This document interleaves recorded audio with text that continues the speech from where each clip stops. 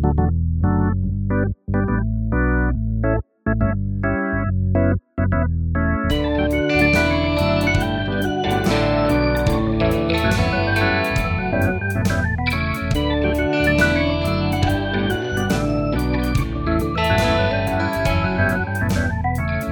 and welcome to the 90 Minutes or Less Film Fest. My name is Sam Clements, and this is the podcast that celebrates films with a 90-minute or less runtime. On each episode, a guest will select a film and join me to add to our ongoing fictional film festival. Today, we are joined by filmmaker Hannah Bergholm. Hannah, welcome to the show. Hello, it's great to be here. Appreciate you stopping by. Are you dialing in from Finland? Yes, I'm dialing from Finland, from Helsinki. Cool. It's like Eurovision where they do the scores at the end. Yes, exactly. Hello, Helsinki calling. And 12 points go to Hatching. That would be. Yeah, I would agree with that. I mean, so your new film Hatching is in cinemas right now.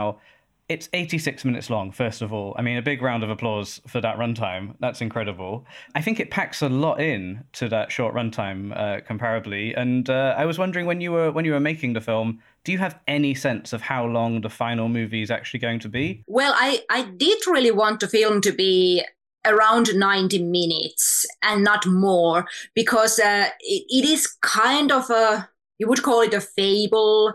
So I think it fits for that story very well, that it's not too long. So it does pack a lot of themes into it, but I wanted it to be kind of compact story. It's always nice when you come out of the cinema and the film leaves you wanting more, and I definitely felt that with Hatching. I guess just for the listeners, before we get too deep into Hatching, can you give us a brief overview of what the film's about? Yes, Hatching, it's about a 12-year-old girl called Tinja, and she's quite talented gymnast, and she has a mother that is an influencer, shooting vlogs of her family and her talented daughter, and the mother is very demanding and wants her daughter to be successful, and the daughter Tinja feels that she can't really ever show any negative emotions to her mother, and one day she finds a mysterious egg and takes it to her home and starts hatching it under her blanket in her bed, and then something comes out of the egg that is unexpected. It really takes off from there and goes into a more sort of supernatural route. But you do such a good job at the beginning of presenting us with not like a normal family life, but like a super idealized family life through the mum blogger character. Is that something that I guess you've noticed, through things like social media yourself? Yes, it is, and in this film I wanted to portray the mother's world, the mother character's world, and she's kind of character who has decorated her entire house to show her dream of perfect happiness. So all the colors are kind of lovely pastel colors. Every color is matching, and she has picked perfect outfits for entire family. So everything in their life is something that she could just at any time grab a camera and shoot it, and it would be perfect for social media.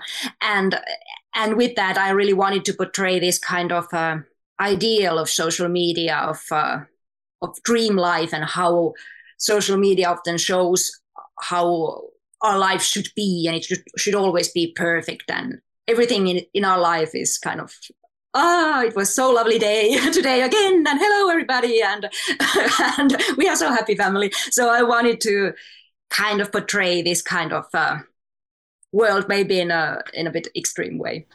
I think it sort of adds a contrast to where the film goes when the supernatural elements come in. There's some horror elements that come in later in the film. I think it works so well when it's like a suburban setting, and you see this a lot in like classic American horror films. All of the wallpaper in the house is incredible, the floral wallpaper, and it sort of slightly adds to the horror when something pretty gruesome is happening in front of that. Yes, exactly. And that wallpaper was something that I and the production designer, Päivi Kettunen, we searched for a long time to find these perfect wallpapers, because I really wanted to have roses everywhere because in roses there's something that is considered to be very lovely and wonderful and pretty. So there's kind of so much roses all around the house that it's just a bit too much. And also I wanted this to be, in a way, a little bit different kind of a horror film, because it doesn't have much darkness, the film. Everything is always in very bright light, because I wanted to show how this mother character doesn't allow any dark secrets in the family. So you can see everything, all is well, and there's nothing bad in the family. That's true. It's unusual, isn't it, actually, to see a horror film which isn't mostly set at nighttime. There's nothing to hide behind in Hatching. Later on in the film, so out of the egg hatches a creature. Let's not say too much more than that. But again, because it's shot in broad daylight, there's not much for you to hide as a filmmaker with the creature. Was that challenging to bring that creature to life? Yes, it definitely was. And for me, what I wanted is that this creature, since we are showing it so clearly, that it has real physicality. So it's real.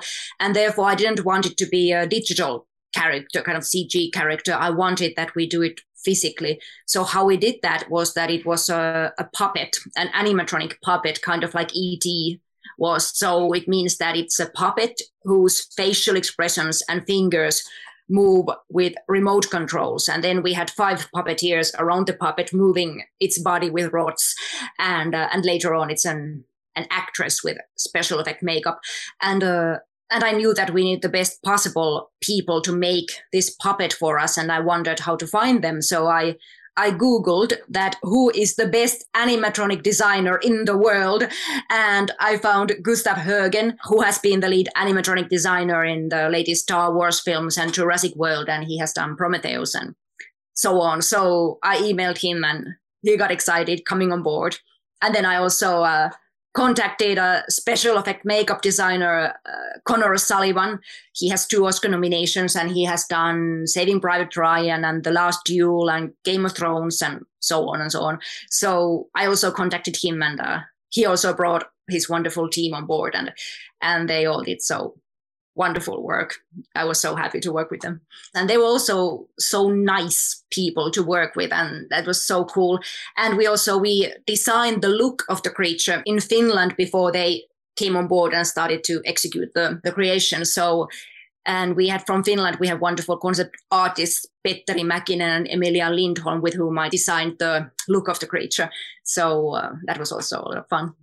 You described the film at the beginning of this as more of a fable, and I wondered is there any sort of like Finnish folklore that's gone into the story or traditional fables that you've brought to life in this contemporary movie? There isn't really. It was really the original idea from our screenwriter, Ilja Rautsi. The original idea was just one sentence. It was that a boy hatches a doppelganger out of an egg. That was the original idea. And then I wanted to change that lead character into a girl, because I really want to tell stories about girls and women, because I really need to see more of those in films.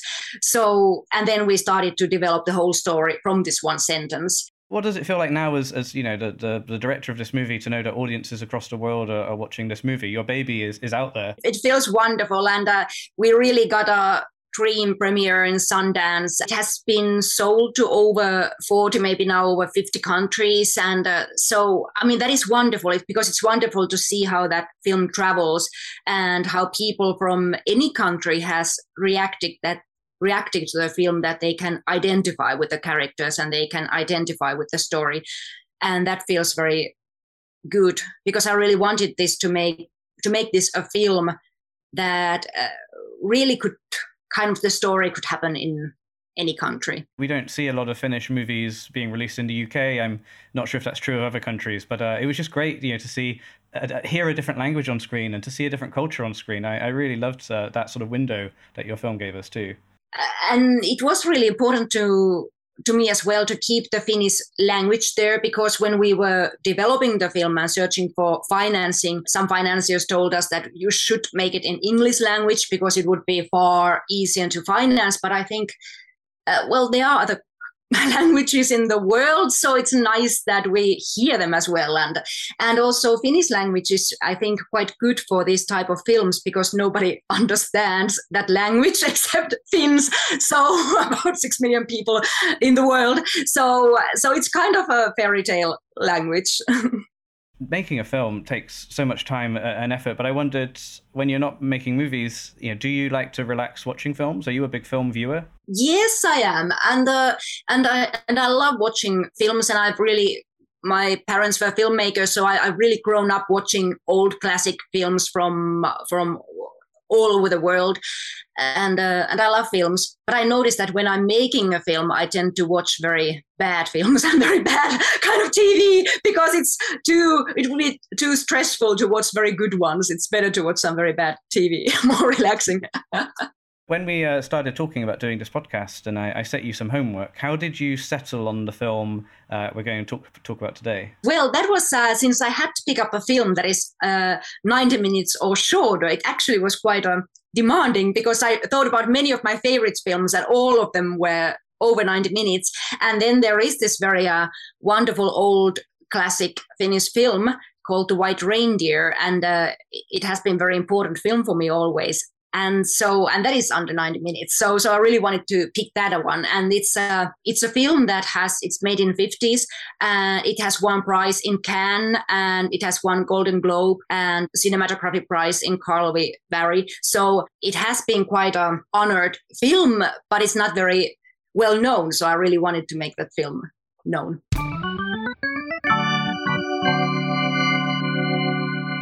The White Reindeer. A newly married young woman, Perita, becomes frustrated and lonely as her husband, a reindeer herder for a small Arctic village, spends much of his time away from home in devotion to his work. Desperate for affection, she visits a shaman who offers a potion that makes her an irresistible object of desire. But there is a terrible cost. Perita becomes a bloodthirsty shapeshifter who lures men out into the barren wilderness where she consumes them. Oof. Yes. It's a very intriguing synopsis. And as you mentioned, it's released in 1952, directed by Eric Bloomberg, his feature film debut, and it was lauded at film festivals like Cannes, as you mentioned. I think Jean Cocteau was the head of the jury that year, and he said it's the best fairy tale film, which is a category they do not have at Cannes anymore, which I feel like is a shame. We should reward more fairy tale films and fables. And it got a US release. It actually won a Golden Globe in the US, and it's only 68 minutes long. That's one of the shortest films we've had on the show. Woo! A record. Yes. Because for me, this is my first time seeing this film and hearing about this film. But in Finland, is this a very well-known film? Yes, it is a very well-known film. It's kind of a very important classic film that I'm sure, every filmmaker has seen it, and people who study films, everybody has seen it because it's very important classic, especially among filmmakers. It really has become very honored film because it's the cinematography is just amazing. It shows this wonderful landscape of Lapland in very fable-like way, and the music is very special. It has very, very little dialogue. You can almost understand it without any subtitles. The character is on her own for so much of the film. There is no one else for her to talk to. I think it has this timeless nature to it because it's largely set, on location in the snow, and it sort of almost looks like a documentary because literally the cameraman is also in the snow, trying to film in these quite harsh conditions. And I feel like that must be challenging now, but even more so in 1952. Yes, I'm sure it was. And I think the film is very timeless. It is really a fable about this woman who turns into a white magical reindeer who is kind of you would say one kind of vampire, and the man becomes possessed by her and then she turns into this vampire. But I think it's very timeless, even though it's a fairy tale, it's very timeless film and very universal story about human emotions in general, and also I would say about women's sexuality. In this film, it's shown how this woman is really, she has very tight place in the society. She should be just this married woman and know her place, and then her whole character, she's kind of a witch. That she is not herself aware that she's a witch, and she's not aware of all her powers that she has, and all the powers she has don't really fit into this small circle that she's put into. And it's very kind of fascinating story. No, totally. I feel like it's quite ahead of its time in that respect. It's about a woman who wants her independence, and she falls madly in love with this guy. and they get married, but then he's more devoted to reindeer than he is to her, and she's frustrated, and she's specifically looking for companionship whilst he's away, and and that sort of leads onto the chain of events. But to see sort of a woman taking control of her destiny in cinema in 1952, it was far too rare. So it does feel sort of it is timeless, also quite ahead of its time. Yes, I would say it definitely was. And this was the screenplay was written by Mirjami Kuosmanen, who also plays the main character. And it was her, she picked up this, kind of invented this story. She picked up some pieces from old Sami folklore stories, but she really kind of invented this story. And so it was really her story. Oh, that's amazing! Wow, yeah. I mean, it's always it's always great when you hear the star of the film's actually more involved behind the scenes as well, because you're getting this truer performance. Like she knows exactly where this film needs to go to get there. I think she's incredible on camera. Yes, she's wonderful. She does have a few scenes where she's acting alongside people, but like I said, like she's on her own for so much of the movie, but she is without dialogue. She conveys exactly how she's feeling. And we're totally on board with her, even though, she becomes a bit of a villain in the piece. I love her performance. Again, is she sort of a big name in Finnish cinema? She's very big name from this film, but she made quite few films, not so many. I don't really know why. Maybe she was kind of too strong character for the films. That is my theory, because she's not seen in many films. For a debut feature film, this feels really competent, really bold in its vision, and Eric Bloomberg's definitely knows what he's doing, and I think he's also a cinematographer. Yes, he was, and originally he is a cinematographer, and he also shot this film, and he also edited the film, and and this is his debut direction. So yeah, it's very bold film, and I think it's very timeless because it is so unique. It has very certain style, and that doesn't really grow old.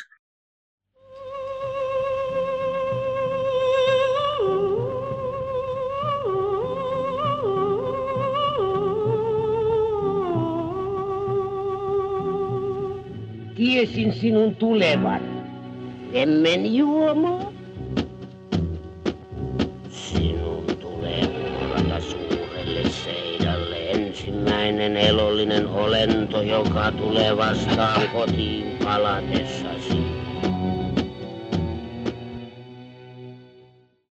Do you remember when you first watched this film? Yes, I was maybe about 10 or 12 years old, around the same age as Tinja is in the film Hatching. So it's a kind of film that I have grown up watching this film, and it has been a very important film to me because I always liked how strong this female lead character is, because it's very rare to see very strong, complex female characters. It's very interesting to watch her because this character is not all good at all. She's actually, well, you would call her evil, but she doesn't mean any harm. So, and that makes her very complicated, and so she's a very interesting character, and it's the whole style of the film is very unique. So, I've always loved the film, even though the film nowadays it's quite also quite controversial because of the way it describes and shows Sami people and their life.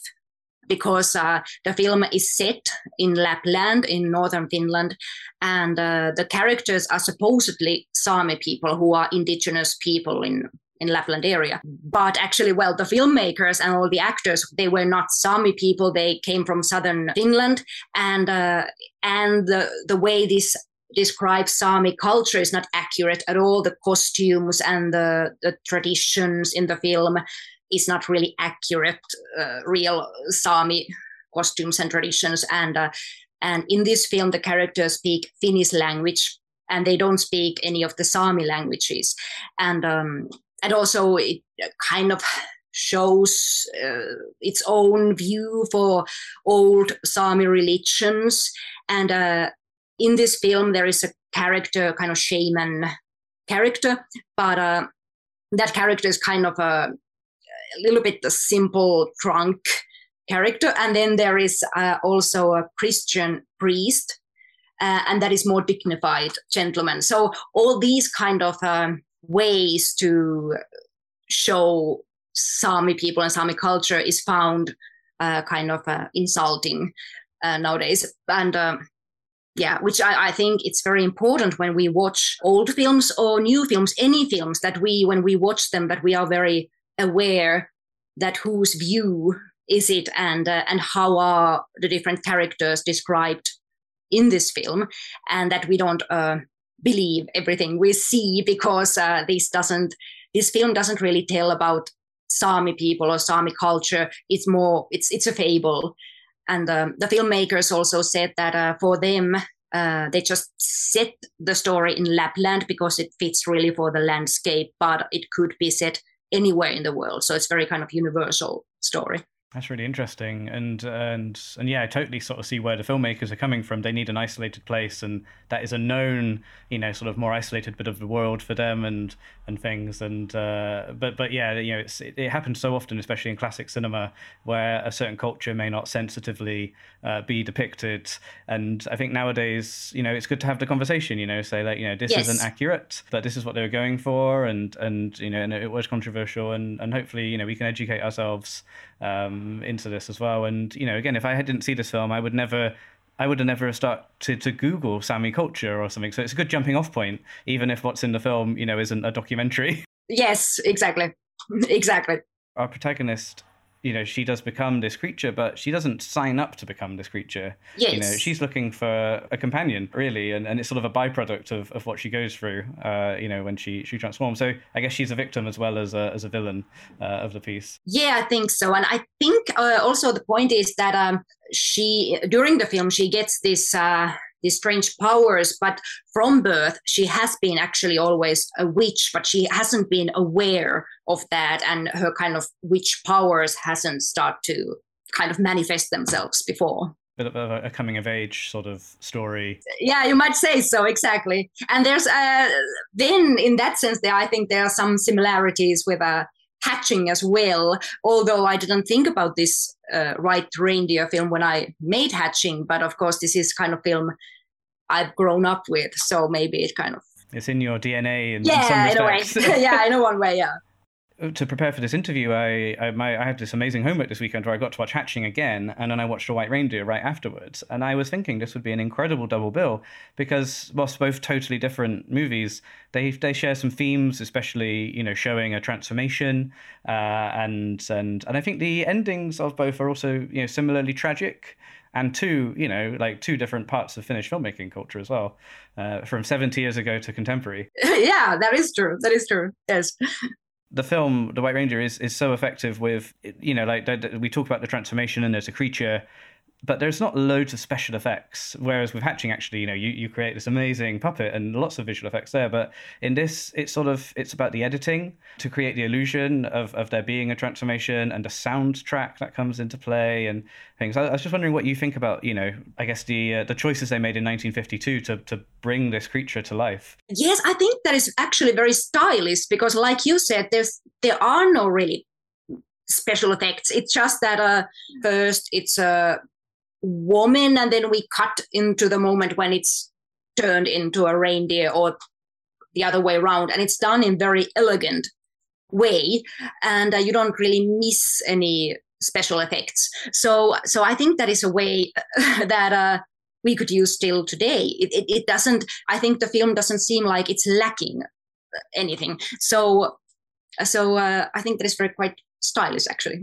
It sort of all goes back to that sort of dreamy cinematography we see, and it is this very isolated and haunting sort of landscape we see, and I think it just works. It's just really nice when you see everything complement each other. The soundtrack complements the cinematography, and the performances feel right at home in this landscape. It's an amazing piece, and it packs so much into 68 minutes long. Yes. Exactly. Yeah.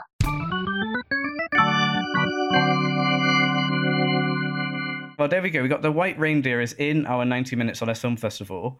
Before we recorded this podcast, Hannah, we had no finished films in the 90 Minutes or Less Film Fest, and now we've talked about 2 fantastic under 90-minute movies, and I highly recommend our listeners go and check both out. Hatching is in cinemas and The White Reindeer is available on DVD and Blu-ray. But at the 90 Minutes or Less Film Festival, we're about the big screen experience. So if I were to give you a print of The White Reindeer and say, where would you like to show this movie? Have you got a cinema that you'd personally enjoy presenting this film at? Well, in Finland, I do have in Helsinki. There is a cinema called Orion. So, and that is it used to be our kind of National Film Institute's own cinema where they showed old classic films, and that is I've always also seen The White Reindeer there as well, and it's kind of lovely Art Deco style, very old, beautiful cinema with very comfortable seats, which is also important when you watch films. So I really love to show films in that kind of theaters, kind of small, that look beautiful with comfortable seats and with audience that are there to enjoy different kind of films and also who wants to be surprised and see something new that they haven't seen before. That is kind of my favorite setting for a perfect cinema evening. You're painting a picture of a really beautiful theatre. I need to go and look this up online. Has Hatching played at that cinema? It will be actually there. It will be in around in 2 weeks. There is one festival for, actually it's the festival for puppetry. And so because there is some puppetry in a way in Hatching, so they also picked it for that. So that's why it's also in that special cinema, and I'm very happy about it. Oh, that's amazing. That sounds like it'll be an incredible place to see the film. Well, yeah, we can make that happen. Let's put The White Reindeer on at this fantastic cinema in Helsinki.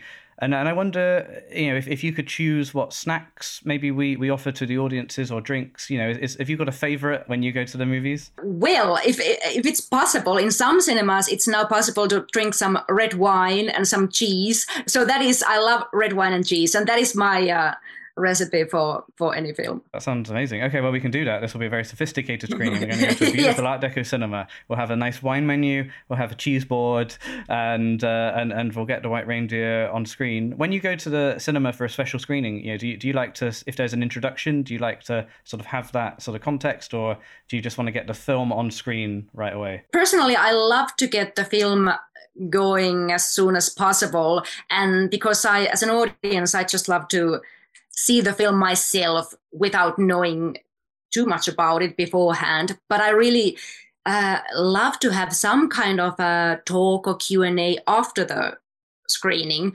And as a filmmaker, that is also something I love. I love to have to do Q&As, because then it's always so nice to hear what the audience is asking, and it's so nice to have some interaction with them. Maybe afterwards we could curate a panel. I think none of the people involved in the film are with us anymore, sadly, but maybe there could be a historical panel. Yes. We can talk about filmmaking at the time. Maybe the representation of Sami culture as well might be interesting, yes, like he was saying, and then we can have that conversation on the way out, and all be the richer for it. Yes, exactly. Okay, well, this sounds like an amazing screening. I mean, I'm tempted to jump on a plane to Helsinki and I'll be there. Thank you so much, Hannah, for talking to us today. I say Hatching was incredible, 86 minutes long, can't stress that enough, and that's in UK cinemas right now, so do check that one out. And yeah, The White Reindeer available from Eureka. Do you know what you're working on next, Hannah, or are you sort of having taking some time out after Hatching? Well, I am writing a new screenplay at the moment with the same screenwriter Ilja Rautsi, who also wrote Hatching. So we are co-writing a new story, and it's about a relationship between mother and her child. So there's some similarities with Hatching, but it's totally different story. It tells about difficult emotions of motherhood, and mother who gets her first child and suddenly feels that she can't connect with this baby, and there's something terrifying with this baby. Well, thank you so much for taking time to talk to us today, Hannah, from dialing in from Helsinki, and say, can't recommend Hatching enough. Hopefully we can talk to you for the next one. Yes, hope so too. Thank you.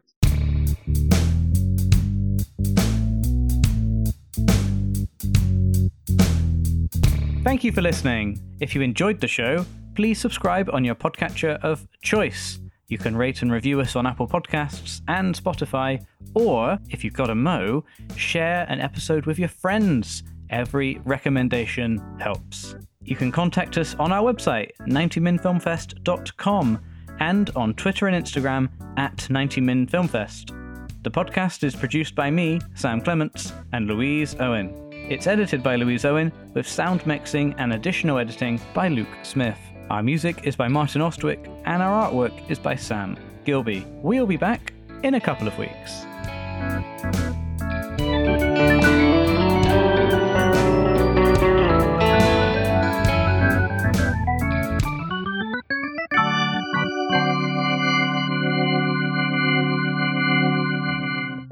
We're a proud member of the Stripped Media Network.